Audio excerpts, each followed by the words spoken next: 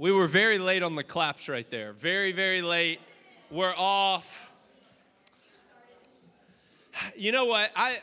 I'm really proud of this group a lot of the time, but right there, that was disappointing, okay? We were off. You missed it. It's like you've never seen the show. Hey, we're excited that you're here. We're in week 3 of our Friends series where we're looking at different friendships throughout Scripture and how they apply to our lives. And the one that we're going to look at today, although the relationship was a friendship, I think that this one more than any applies to every relationship in our lives. Obviously with our friendships, but man, in dating relationships, with family, this idea that we're going to talk today about is absolutely critical, because if this isn't involved in the relationships that we have, we're going to have a big problem, and you're never going to feel like you're getting the most out of it. It's always going to feel like it's coming up a little bit short when we talk about this idea. So we're going to be in 2 Kings today, looking chapter 2, verse 1. It's going to be on the screens. We're looking at 2 guys named Elijah and Elisha, okay? So Elisha is spending time with Elijah, learning. Elijah was a prophet, and man, God was doing some really incredible things through Elijah, and Elisha's there learning from underneath him. So check this out. 2 Kings chapter 2, verse 1, it says this: "Now when the Lord was about to take Elijah up to heaven by a whirlwind, Elijah and Elisha were on their way from Gilgal. And Elijah said to Elisha, 'Please stay here, for the Lord has sent me as far as Bethel.' But Elisha said, 'As the Lord lives and as you yourself live, I will not leave you.' So they went down to Bethel, and the sons of the prophets who were in Bethel came out to Elisha and said to him, 'Do you know that today the Lord will take away your master from over you?' And he said, 'Yes, I know it. Keep quiet.'" Okay, so here's what's about to happen, just so we know where we're heading. Elisha knows that something's about to happen to Elijah. He realizes that, hey, this guy that I'm spending all of this time with is about to leave. Like, he's not about to be here anymore. God's about to take Elijah away from the earth. And we're going to read about that here in a second. So it's not going to be something that catches Elisha off guard. Verse 4 says, Elijah said to him, "Elisha, please stay here, for the Lord has sent me to Jericho." But he said, "As the Lord lives and as you yourself live, I will not leave you." So they came to Jericho. The sons of the prophets who were at Jericho drew near to Elisha and said to him, "Do you know that today the Lord will take you away from your master, from over you?" And he answered, "Yes, I know it. Keep quiet." Then Elijah said to him, "Please stay here, for the Lord has sent me to the Jordan." But he said, "As the Lord lives and as you yourself live, I will not leave you." So the 2 of them went on. 50 men of the sons of the prophets also went and stood at some distance from them, and as they were both standing by the Jordan. Then Elijah took his cloak and rolled it up and struck the water, and the water was parted to the one side and to the other till the 2 of them could go across on dry ground. Okay, so a few things have happened here. What you're noticing is a little bit of a theme where Elijah's telling Elisha that I have to go to Bethel, I have to go to Jordan. You can't come. You just need to stay here. And Elisha keeps saying, "No, I've got to be with you. I've got to be with you. I've got to be with you." It's like he's almost testing him during this time to see where his allegiance stands. But verse 9 says, "When they had crossed, Elijah said to Elisha, 'Ask what I shall do for you before I'm taken from you.' And Elisha said, 'Please let there be a double portion of your spirit on me.' And he said, 'You've asked a hard thing. Yet, if you see me as I'm being taken from you, it shall be so for you. But if you do not see me, it shall not be so."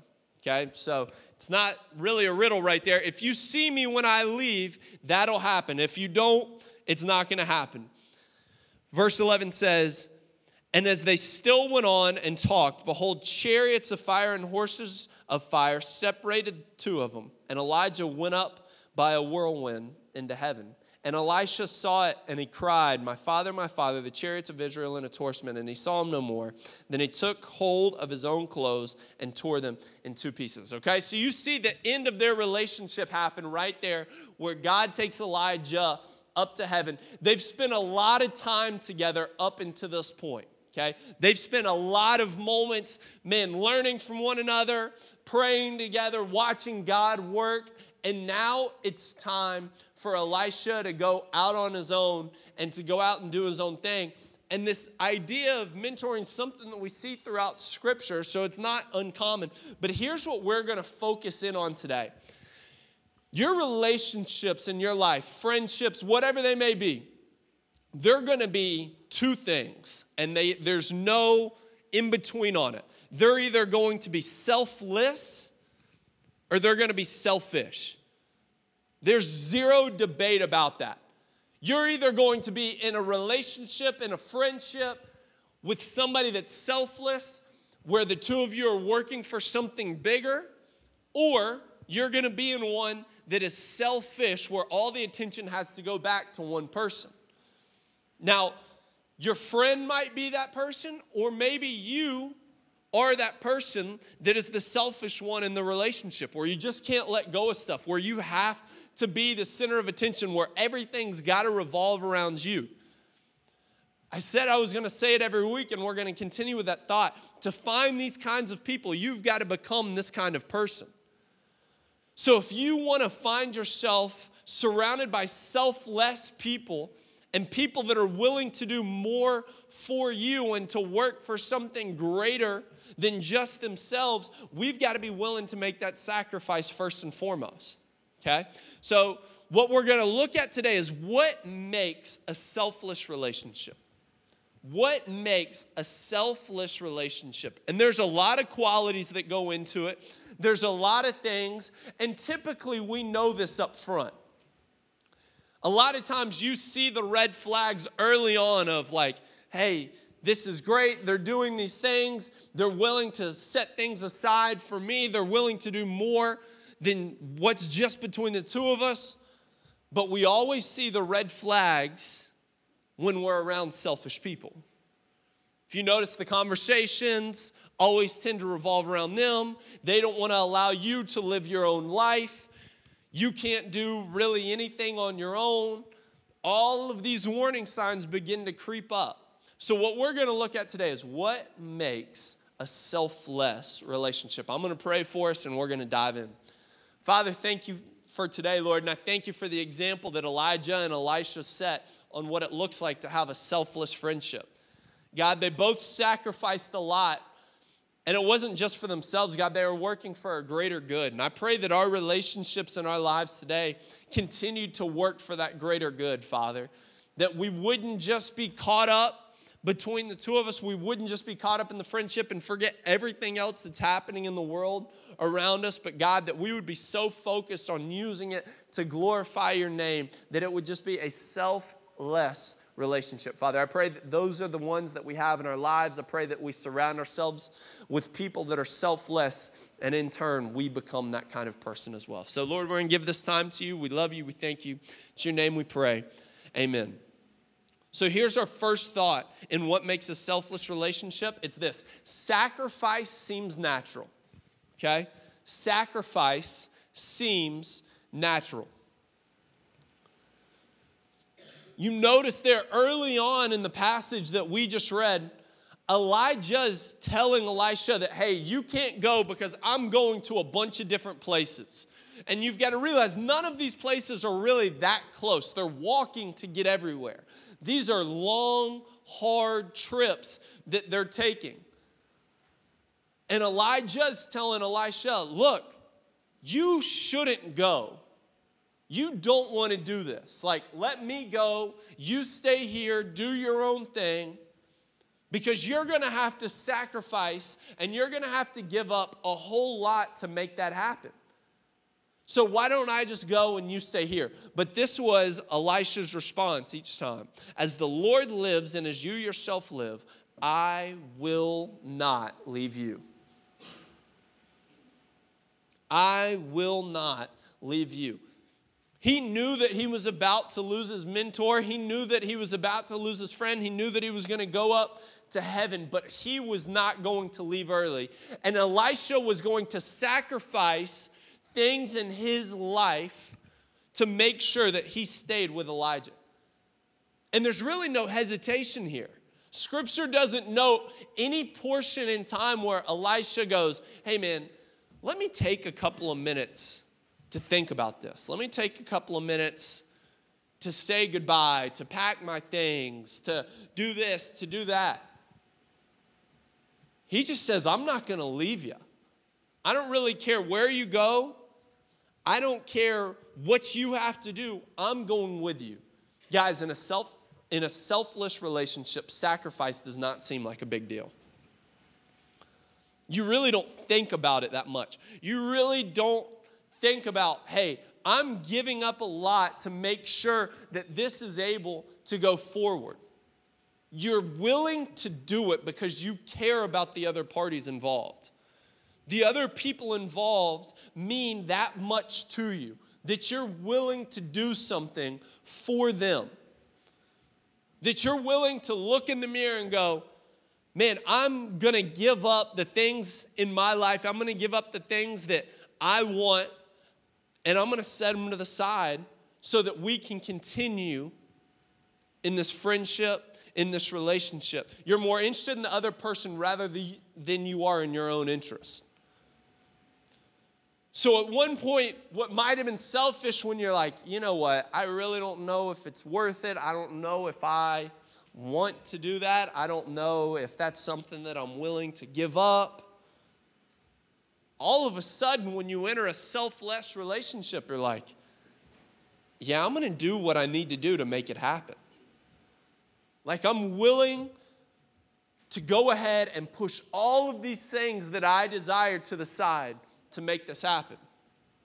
You've seen this play out before you pick the romantic comedy. Like, this is the plot of every great rom-com that you can find on Netflix that comes into movie theaters. You've got a guy, you've got a girl. The girl's got big plans, the guy has big plans. Neither one really wants to back down. They break up. Everybody's very sad. This is at about the hour and 15-minute mark of the movie, right? She goes back to her friends. He goes back to his friends. And they get together and go, what are you doing? You need this person. You've got to go running through the airport. They always end up at the airport, don't they? You've got to go to the airport and you've got to catch them before they get on the plane. Don't worry about security. You're just going to run straight to the gate and you're going to meet them. I can't tell you how many movies I've seen where the guy has the realization of, oh yeah, I can't live without him and I really don't care what I want in my life. Man, I'm pushing it to the side and I'm going to chase after it and I'm going to go tell her I'm willing to do whatever we need to do to make it happen. As funny as it is, right? Because I'm telling you, if you start paying attention to romantic comedies, they always end up at airports. Always. Somebody's always about to take a really long flight away and take a job on the other side of the country. But then they get back together and you go, whatever happened to the job? Now they're at the beach. I don't get it. But every time that happens, you see something, a progression that happens in the character, though. The person goes from being selfish to selfless. All of a sudden, as they begin to weigh out on the scales of life, the things that matter to them, the things that are important to them, their own interests don't seem nearly as important as the other person involved. Elisha had to give up a whole lot to continue to follow Elijah. He's risking his life, first and foremost. He's traveling all over the place. He's about to take on a huge burden knowing that Elijah's going to leave one day. And yet, he's willing to do it, and he doesn't think twice about it. As far as, we don't talk about it a whole lot, but as far as dating goes, guys, I'll tell you this. If you're dating somebody and you're really having to weigh out like, yeah, I like to do this and I really want to keep doing this, but there's also, if you find yourself being more selfish than selfless, you probably just need to go ahead and move on, right? Because it's going to fall apart at some point. I hate to break it to you. All right, I hate to be the grim reaper of relationships, but that's the truth, all right? If you find yourself in a place where you're not willing to make a sacrifice, it probably tells you a lot. And if the other person's not willing to make a sacrifice. It tells you all you need to know, okay? So sacrifice is going to seem natural when we are around selfless people and we have selfless relationships. But the second thing that happens is we realize what's best is actually a really big deal, okay? What's best is a really big deal. We see it all throughout Scripture. We see it constantly in this relationship with Elijah and Elisha. Elijah is testing Elisha during this period. He's really seeing how committed he is to what they're about to do, to what God's trying to do. Because if Elisha at any one of these points was to have stayed at home, was to have waited all and gone, you know what, I really don't think it's worth it. I don't think this is something that I'm interested in. It would have told Elijah all that he needed to know. But Elijah's constantly training and teaching him without necessarily knowing it, the big things that he needs to know, because he realized that what God was going to do through Elisha was a really big deal. Guys, if we lose sight of God's best in our relationships, we've got a big problem. If we lose sight of what God's called us to do because of a relationship and because of a friendship, that is a massive red flag that we need to pay attention to. Because there's going to be no debating what God calls us to. We can go and we look in Mark and we see that, man, Jesus tells us the two greatest commandments after he's asked by the Pharisees and the Sadducees. Love the Lord your God with all your mind, with all your heart, with all your soul, with all your strength. But the second is this: love your neighbor as yourself. So that's the foundation of what we do as believers. We love the Lord with everything that we've got in our hearts. And then we turn around and we love other people well. That's what we're called to do. If you're in a relationship with somebody, if you're in a friendship with somebody, and you lose sight of those two great commandments because of it, you really need to reevaluate things. Here's what I mean by this, because you look at it on paper and go, I wouldn't ever lose sight of that. I would never forget what I'm supposed to do. If you were to strip everything else away from your life, if you were to take away that relationship, if you were to take away the friendships, the stuff you do at school, the things you're involved in, is Jesus still at the center of your life, or did you lose what was at the center of your life along the way when you were pulling it all back? Because what happens a lot of the time is we can give the Christianese answer, right? Of going, yeah, of course, God's number one in my family, or God's number one in my life, my family's number two, everything else is there behind it. We can give the right answer, but a lot of times our hearts aren't in the right place. They're not in the same place as the words that are coming out of our mouth. And sometimes, man, we allow a relationship or a friendship to become our God. And when that gets stripped away, we've completely lost sight of what God's called us to in our lives. The friendships that you've got in your life should help strengthen what God calls you to, not pull you away from it. Man, your friendships should be centered around the same two things: loving the Lord with everything that you've got and loving other people well. If your friendships cause you to put on blinders and not see anybody else in the world and not care about anybody else in the world, and to not care about what God's called you to and not care about the things that we're called to as believers, you've got a problem. Working with high schoolers on a daily basis, there's a couple common themes, right? And yes, you all go to different schools and you're dealing with different things. However, there are just central themes that I see in life. A of situations that we deal with over and over again. And one of the most common ones is when they get into maybe a friendship or they begin to date somebody and they lose sight of what God's called them to. And they don't realize it at the time, but they've gotten so consumed in this one relationship in their lives, they can't think about anything else. They're willing to sacrifice what God's called them to. The things that we see in the New Testament over and over again, the things that we're supposed to abstain from and the things that aren't supposed to be a part of our lives, we go, you know what, I guess it's really not that big of a deal because if I don't do this, this person's not going to like me as much anymore.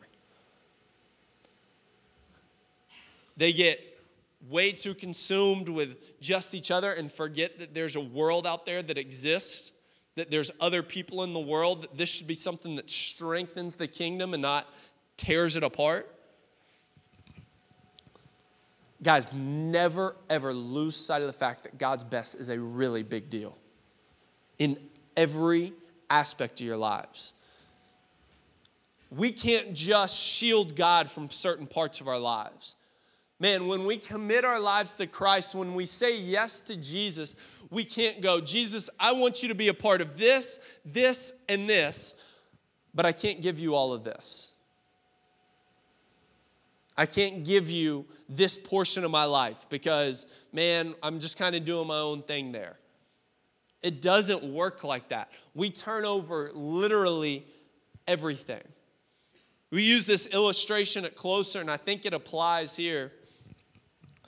Imagine that your parents are selling the house that you're in or the apartment that you're in, but you love your room, right?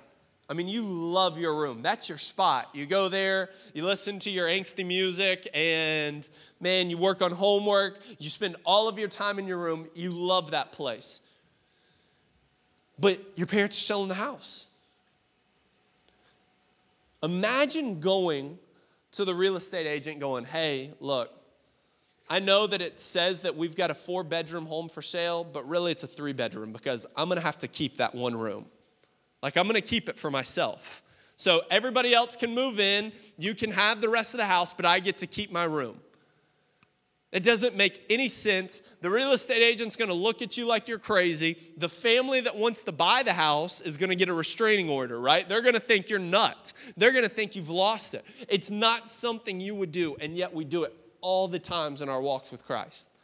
Of God, I'm willing to give you this, this, and this, but you can't have this because it means so much to me. And a lot of times, the this that we don't want to give up is a relationship in our life. We've gotten to a toxic place. We've gotten to a really dark place that God's best is no longer a big deal. That what we're called to, what we're supposed to do as believers becomes secondary to trying to keep this relationship alive because you've both become selfish along the way. It's a dangerous place to be, and I see high schoolers there all the time. And then inevitably, that relationship disappears and it goes away, and they don't know what to do with themselves anymore because it became their God. It became their everything. It became what they were known by. That's where they found their happiness. And then when it's gone, they don't know what to do with themselves anymore. So if you're in a relationship and a friendship with somebody and it causes you to lose sight of what's best and it causes you to lose sight of God's best, get out. You need to go because it's not worth it. There's nothing here on earth that's worth sacrificing God's best because everything here on earth is temporary. That relationship, man, should make the kingdom better, without a doubt. Here's the final thing, and what makes a selfless relationship, and it ties in with that, the relationship serves a greater purpose. See, Elijah and Elisha were serving the Lord, but he was using the two of them in a mighty way, not for Elijah and Elisha's purpose, but for God's purpose on their lives. They both could have gotten way too overconfident and gone, you know what? I am the reason this works. I am the reason, if in Elijah's case, I am the reason that fire came down from heaven. Like, that's all me. I did this. But they don't lose sight of that because they realize that their relationships serve a greater purpose. The thing that I love about this series, guys, is with each person that we look at and with each relationship that we look at, each one is focused on advancing something that's greater than themselves. It's never just about the friendship. It's never just about the relationship. It's about that relationship turning around and making the world a better place because they're bringing Christ into it together. They're making the world a better place because they're bringing Christ into the world. A godly relationship, guys, is always going to serve something greater than just the group. But a worldly relationship is going to serve itself every single time. And so if you're trying to differentiate of like, okay, is this a godly friendship? Is this a godly relationship? Is this something I should stay in? Ask yourself, who's it serving? Is it serving the Lord? Is it about loving the Lord with everything that you've got? Is it about loving the rest of the world, coming together to do that? Or is it about serving each other? That right there is going to tell you all that you need to know. A good and godly relationship, guys, is going to bring glory to God, but a worldly relationship is only going to bring glory to individuals. And here's the thing with bringing glory to individuals, accolades come and go. They don't last. They don't keep us happy forever. They're a plaque that goes on the wall, and congratulations. But when we're serving the Lord, when we're pouring everything that we've got into making sure that His name's known, that has an eternal impact. That's something that doesn't just matter here, it matters there. It makes truly a life difference. So my prayer for you is that you would evaluate the relationships that you've got in your life. That you would take a look at the people that you're around and the relationships that you have, and you would look and go, okay, God, is this selfish and serving just us, or is this selfless and serving you? I pray that we have more relationships like that than anything else. Would you pray with me? Father, I thank you for, man, just this example that we can find here, but God, all throughout Scripture. And Father, I know that right now in everybody's minds, they're thinking of that one friendship. They're thinking of that one relationship. Going, okay, who's this serving?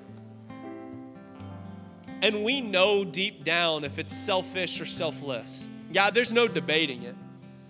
Father, I pray that we would surround ourselves with selfless people and selfless friendships. God, that we would be about serving so much more than individual interests, but we would be focused on serving the kingdom with everything that we've got. And that the relationships in our lives only strengthen what you call us to, not tear us away from it. So God, give us the wisdom, give us the discernment, and give us the confidence to realize what we're called to and what our relationship should look like, and separate ourselves from what the world looks like. Father, we love you. We thank you that you still surround us with selfless people and selfless relationships today. And it's in your name that we pray. Amen.